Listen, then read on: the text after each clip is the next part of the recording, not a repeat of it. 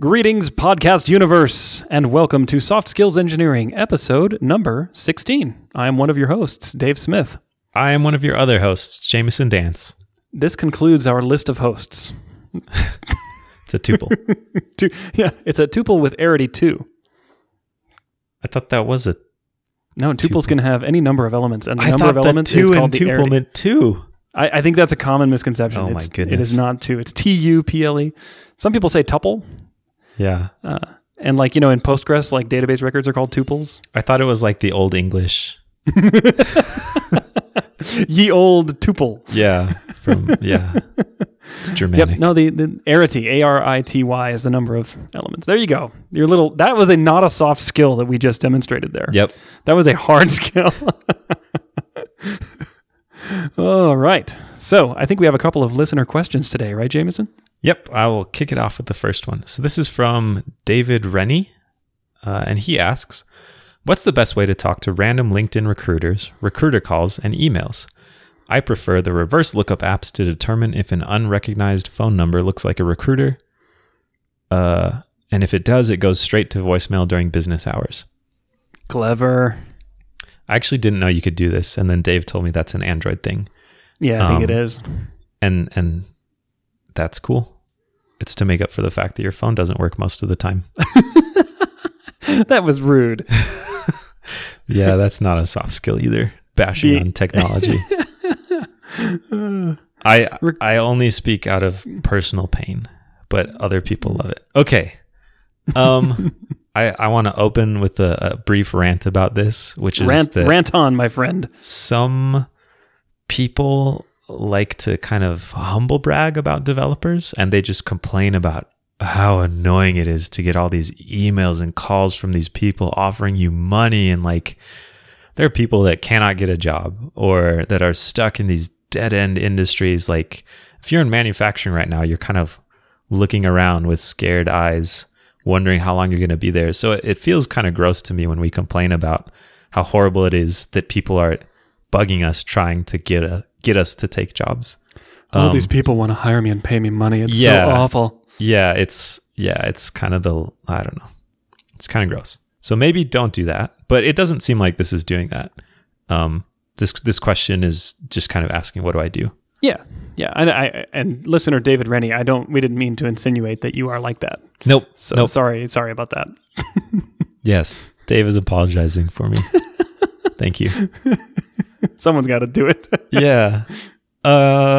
So always be nice. I think that's the number one rule. You probably never want to just curse people out or flame them or send them. But I've seen people do that, especially when the recruiter makes a technical mistake. Mm-hmm. Like, hey, we're looking for developers with C+ experience. You know, it's like, how could you possibly mistake the name of a programming language? Yeah. And then they rage on him. That, by the way, is a great way to not get the job. Well, often it feels like there's no cost to it because you might not be looking for a job. So you can just just yell at this random faceless person. Mm-hmm. And then maybe tomorrow you get laid off and suddenly that random faceless person is the only gateway between you and a great job. Yeah. So I don't receive a ton of phone calls. Those I usually just am very brief and say no thank you and hang up. The emails, I have a little canned form thing that I send that says like, I'm not looking right now, I'll let you know if I'm interested. And then I just kind of filed it away. And I haven't, maybe other people are more rock stars than I am and they get people kind of like pounding down their door. But for most of it, it's like 2 seconds to respond. And then that's the end of it. So when I drive home at the end of my workday, there's usually a couple recruiters at my house waiting for me to get home. Do you not have that? No. And it's so annoying. Man, that must be really hard to have that lifestyle, Dave. I also have a little form letter, and I like to tell recruiters, hey, thanks for the note. Thanks for reaching out, because I know it's, they're really putting their neck out there, and they probably are emailing 100 candidates, and they probably get yelled at a lot because, that whole rock star mentality. And I like to say, thanks for the note. I'm not interested right now, but I might be in the future. So keep me on your lists, and let's stay in touch, And I find that this keeps it professional, keeps it friendly and courteous, and I think that a recruiter can really appreciate it because at the end of the day, this is a human being with a job to do, and it sucks to get yelled at. He asks specifically about the phone calls, though. I've received many more emails than phone calls, and it's a lot easier to just deal with the emails. But yeah, how do you handle the phone calls? One time, about 5 years ago, when I had actually a company provided desk phone. You may have seen these strange devices that sit on desktops, and you can actually, they're like a cell phone, but they're plugged into the wall. So they're kind of different. And I actually got a call from my receptionist, and she was like, "Hey, Dave, I've got so-and-so Bob, thus and such from company XYZ on the phone for you." And I'm like, "Whoa, what?" And turns out, she transfers the call. Turns out it's a recruiter. And I'm like, "Hey, please don't call my company during work hours, especially to reach me if you're trying to take me away from my company." It was not cool. So that doesn't happen very often anymore. And nowadays it's almost all from emails and the occasional cell phone call for me. Yeah. How do you deal with it now when they call you on your cell phone, especially when you're at work? I get more calls from people wanting to sell me recruiting services now to recruit engineers for me than I do about people wanting to actually recruit me. And I just say, "Hey, why don't you send me an email with information and we can connect by email." That's how I respond on the phone. Sure. Cool. I like that strategy. Maybe we can take a second to talk about why you would ever want to talk to a recruiter, because I know people that just don't understand why they exist and only see them as annoyances. Yeah. So you talked about, so besides the obvious, like, be a good human thing, why would you ever care about maintaining a relationship with a recruiter? Well, recruiters, there are two kinds of recruiters. And in my experience, the first one is like a free agent who tends to recruit for multiple companies, and then they collect a finder's fee when they place somebody with them. And the second kind of recruiter is employed full-time or by contract with a single company and is exclusively recruiting for that one company. Google's a good example of someone like that. In the first case, that recruiter will have access to lots of different companies, and they will know things that are not apparent from just a Google search of job listings. Like, they'll know a little bit more about company culture than what you can actually sometimes read online in job descriptions. And then after talking to you, they can sometimes make connections that you really would be unable to make on your own just from internet research. So that's one reason. Salary ranges are another huge part of that. I mean, if they place people at that company, then they have information about how much that person they placed got paid. So, good point. Yeah. So what you're saying is they can get you access to jobs that you might never encounter, I guess. Yeah, and in fact, the current job I have right now was a result of connecting with a free agent recruiter who was working for several different companies. He just approached me out of the blue about one company and that I had heard actually really bad things about, so I wanted to go interview there and see if the bad things were true. Just kind of go look at the tire fire. Yeah. And it was glorious. It really was. It's on fire.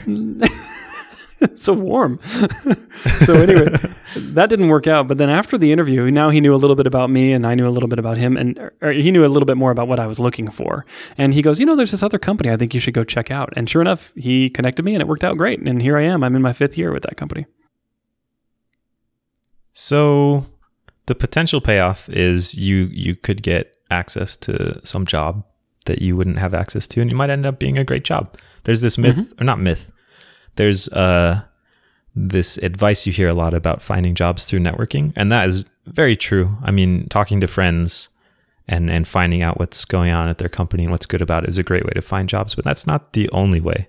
And if you only do that, then you'll only work at places where you already have good friends, which is fine. Like, you'll have friends there, but it's also there really are many limiting. more. Yeah, there are many more companies than friends, probably, unless you have a lot of friends. I don't know. So another thing to consider is why recruiters do this. And for me, this kind of opened my eyes when I learned about their business model. The way that the contract recruiters the freelance recruiters that Dave talked about work is they usually get a percentage of the candidate's year one salary. Yep. So if someone gets hired at a job for $80,000, they get 20% of that on top of, it's not like they get a chunk out of the salary. The company that hires through the recruiter pays 20% of whatever the salary they paid to that candidate is. Yeah, exactly. And the candidate doesn't take a hit for that, but Yeah. well, not usually. I guess it could. Hopefully not. And that explains why they just send out these massive emails and do things that kind of seem annoying, is because there's an enormous amount of money in it for them. So that's kind of their motivation. If they send out 1,000 emails and even 2 people respond and get placed, then they could easily make $30,000 to $40,000, $50,000 off that. Yeah, they could place 5 people in a year, and that's a great year, and that kind of makes their living. So they kind of have this incentive to spam just to reach a wider number of people. Yep. Dave, you kind of compared them to real estate agents, right? Yeah, exactly. So this goes back to the incentive thing. So a real estate agent, if they're selling your house and they like really, really want to sell your house, you know, and you have a price where you're like, I want to sell my house for X dollars. And the real estate agent is like, I just want to sell your house. You know, like I'm going to get 2-3% commission off the sale price. So if I have to knock $1,000 or $10,000 off the sale price in order to close the deal, I'm happy to do that, you know, because the difference to them is no commission versus, 98% commission. And I think recruiters are a little bit similar. They want you to change jobs. That is what they are financially incentivized to do. Now, that's not true for the second kind of recruiter generally who works for a company. Like the recruiters that I currently employ, they are paid a salary. They are not paid a commission based on the first year salary of the people they place. They're just paid salary, but the free agent recruiters are. They really, really want you to change jobs. And in fact, when I was considering this job, I remember I was a little bit wishy-washy toward the end of the process about whether I would really change jobs. And the recruiter sent me like this decision workflow. It's like, here, this will help you make a decision. Follow these steps. And I read through the decision workflow and I was like, this is all about making me change jobs. That's what this is all about.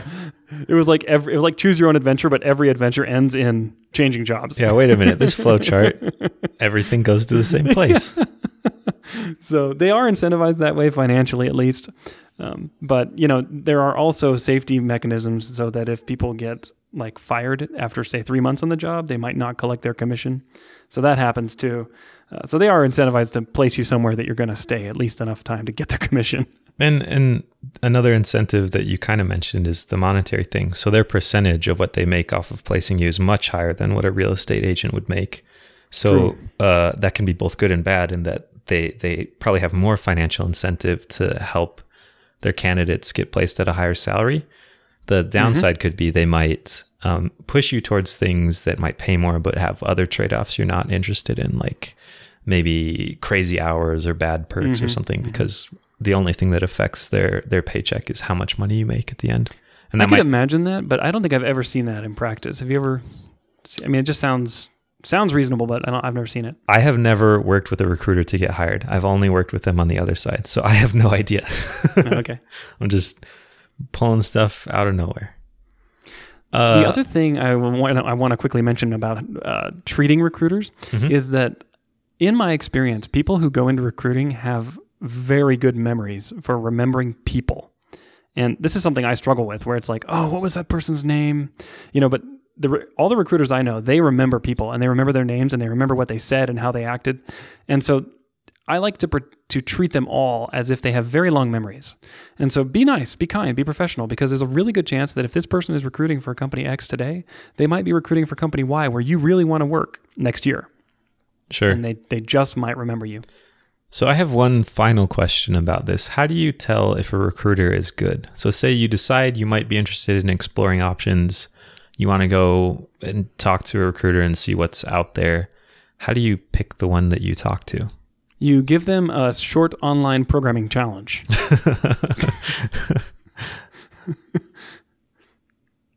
Well, I'll take your advice for it. I've never done it. Okay. What I have found is that it's really hard to tell. But if a recruiter talks to you a lot and asks what you're interested in and really tries to get to know you, I think that's a pretty good sign.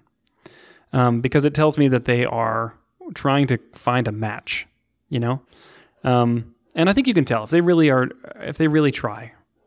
I think you can tell. And I don't mean just try to get you the job. I mean, they try to find for you a place that works well. Now, so that's all I really have for that. Sure. Oh, but there was one more thing I wanted to say. Oh, I forgot. Oh, no. Well, if you remember, Quick. I can edit it back in. Sing me some Sound of Music. Heck no. That worked last time. I think you remembered in spite of me singing. Oh, well. Okay, so question answered with a little asterisk mark. We may come back to That- this. Dave is going to remember tomorrow and just like sit up in bed gasping. I forgot to tell him about the poison. But you'll never know. Great. Should we move on to our second question? Yeah, let's do it. I'll read this one. Mm-hmm. As a mid-level developer, I sometimes get frustrated when I try learning new things. How can I be more comfortable as a beginner? Sometimes I get frustrated with myself when I don't immediately grasp something that I perceive to be very simple. It makes me less motivated to try new things and take risks on new technology, and it really feeds my imposter syndrome. So I have a story about this.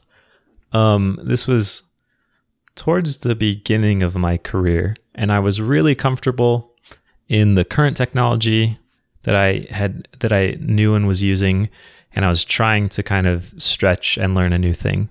And it was really the first time post school that I had tried to just like throw away all the stuff I knew and learn something totally different. And it was super hard, and I just really struggled. And I saw people that were in the community of the technology I was trying to learn, and they just kind of they were really excited about it. So they said they talked a lot about how easy it was for them to learn and just how simple and powerful this concept was. This is so easy. Yeah, exactly. Like, man, once you grasp the simplicity of the reverse monoid, it didn't have reverse monoids, but it was stuff like that. And I was just kind of sitting on the outside looking in like, how can they think this is easy? I'm dying here. And the end result was, due to that and a couple other things, I ended up not ever really getting into this technology despite really wanting to. So I can understand this pain of feeling like you really want to learn stuff, but it's hard. And I think sometimes the rhetoric that the people who are really excited about it turn to, it can make it harder for people that struggle because they see that it's not easy for them. And they assume they must be dumb or something or not capable of learning it. Yeah, it is hard. And I know exactly what you're talking about. That feeling, it really sucks to be like, why don't I get it? What's wrong with me? Mm-hmm. You know? So I have a similar experience to you, James. And about 4.5 years ago, I changed jobs. And the reason I changed was to completely reset my technology stack and my tools that I had been using at a previous job. I went from writing almost all C++ code to writing a whole bunch of Python and JavaScript code. And I got to tell you, the first 3 months, literally 3 months on this job, I felt like I had made a terrible mistake. I was like, this is awful. But it took 3 months, which is, I mean, it was a long time to become comfortable where I'm like, okay, now I'm productive. Now I can really work and build cool things. But it sucked. So I think we're just validating you, dear listener, that it's okay to feel really crappy about where you are sometimes when you're learning a new technology. Hang on one second. Now, I gotta do some. Sorry, we had people come in. I know you're thinking about recording a podcast right now. Can you shut the door? Okay, I'll have to do a little bit more editing there. So how did you not get fired in those 3 months? Sounds like you were pretty crappy at your job, Dave. well, you know, they say imposter syndrome. I was actually an imposter.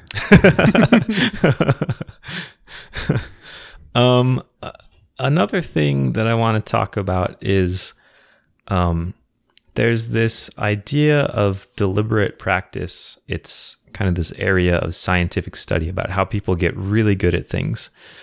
And one of the things that they've identified is you need to be practicing things in a way that is consistently just beyond your current ability. And if you don't push yourself in that way, then you're not improving anymore. You won't get better just by doing the thing that you're already comfortable with and good at. Mm-hmm. So to some extent, this feeling of being bad at it or not understanding what's going on, that's kind of the feeling that comes with growth. It's kind of like lifting weights, there's this idea called progressive overload, which means that you continually increase the amount that you're lifting, either the volume or the weight. And if you don't, you stop getting stronger. If you just lift the same every week or whatever, then your body stops adapting. So you continually kind of change the load you're putting on to encourage your body to continue to grow. So I think basically the feeling of being confused or lost or out of your comfort zone is good. That means it's working. I agree. I totally agree. In fact, I think you should embrace the discomfort. And instead of seeing it as a reason to become discouraged, see it as an indication that you are growing and learning, and try to channel your energy that way and say, this is good. Like, this hurts and this sucks, but this is good. And I feel like an imposter right now because I'm still learning, and that's okay. And then become comfortable with discomfort.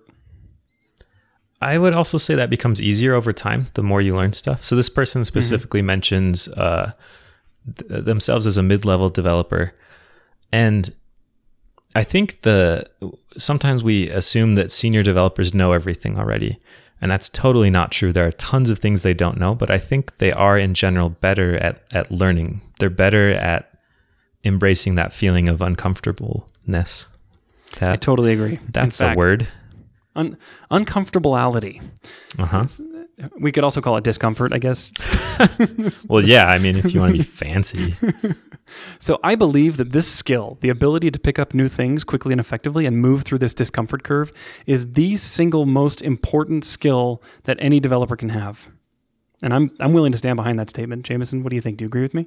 I'm uncomfortable with it, so it must be good. I think that is pretty powerful, yeah. And I think you can learn a lot from watching people who are really talented developers learn a new thing and just how they explore it and how quickly, the thing that sticks out to me is how quickly they just make 1,000 mistakes really fast. Yes. Just as fast as possible. They just break stuff and do the wrong thing, but they're getting feedback very quickly. And they're not worried about looking dumb because they kind of assume, like, I kind of know what's going on already. I've done all this cool stuff. The fact that I don't know, like, Double Rails, the secret successor to Ruby on Rails already, that's fine. Like, I can learn it, and I'll be stupid and make dumb mistakes at first, but they're not worried about looking dumb. That's how they learn. That's a really good point. And I think the more experience you get as a software developer, the more you realize that there will always be much more that you don't know than what you actually know. And I think you become more comfortable with that. And it's like, this state of being is okay. I want to say one more thing. You know, have you ever gone on a diet and you're trying to lose weight? Today I am. Just starting right now. Well, no, I didn't just start, but yeah, I was hangry today. Oh, okay. And do you use a scale to weigh yourself? And have you ever had the phenomenon where you weigh yourself every day and the scale kind of goes up and down seemingly a little bit randomly? Like, it doesn't seem to follow what you had hoped based on what you had done the previous day? Oh, it's not random. It follows what I eat. It doesn't follow what I hope. Like, I did eat 15 blueberry muffins yesterday. Well, what I have found is that when I'm trying to lose weight, if I weigh myself every day, I often become discouraged. And instead, if I weigh myself like every week or every month, a little bit less frequently, I find that the trend line is easier to spot and it's a little more reliable. The same, I think, goes with learning. If you every day say to yourself, oh my gosh, I'm not learning fast enough, you're going to become discouraged. But if you check in with yourself every few months and say, oh, look at all this stuff I've learned over the last month or 6 months, I think you'll be a lot happier and you'll be less likely to get discouraged. Yeah, it's easier to see progress over a longer period of time. That's definitely true. Exactly. And I have one other thing I want to tell you. This story is tongue in cheek, but I think it reveals a little bit about me that I guess may or may not be good. You can take it for what it's worth. But about 6 or 7 years ago, I decided to learn iOS development, and it was so hard for me. Now, granted, iOS development was in a different state back then. There was no Swift. There was no, what do they have now, like auto reference counting and stuff. It's like a basic garbage collection. There was none of that. You had to do your own reference counting. We had this really weird interface and interface builder for connecting outlets to whatever they're called. And it was just so messed up. Oh, and app delegates and all this stuff. I just couldn't figure it out. I successfully built my app, but it had memory leaks and it was crappy. And instead of getting mad at myself, I just got mad at the technology. And I wrote a nasty blog post about how awful it was and moved on. So you can channel your rage toward the technologies you're learning. But don't channel it toward the people who use those technologies. That's just mean. Well, and we saw that after that blog post, iOS was... It got better? No, I was going to say it was doomed to fail, and everyone's moved on. So it's true. We're all writing React Native now.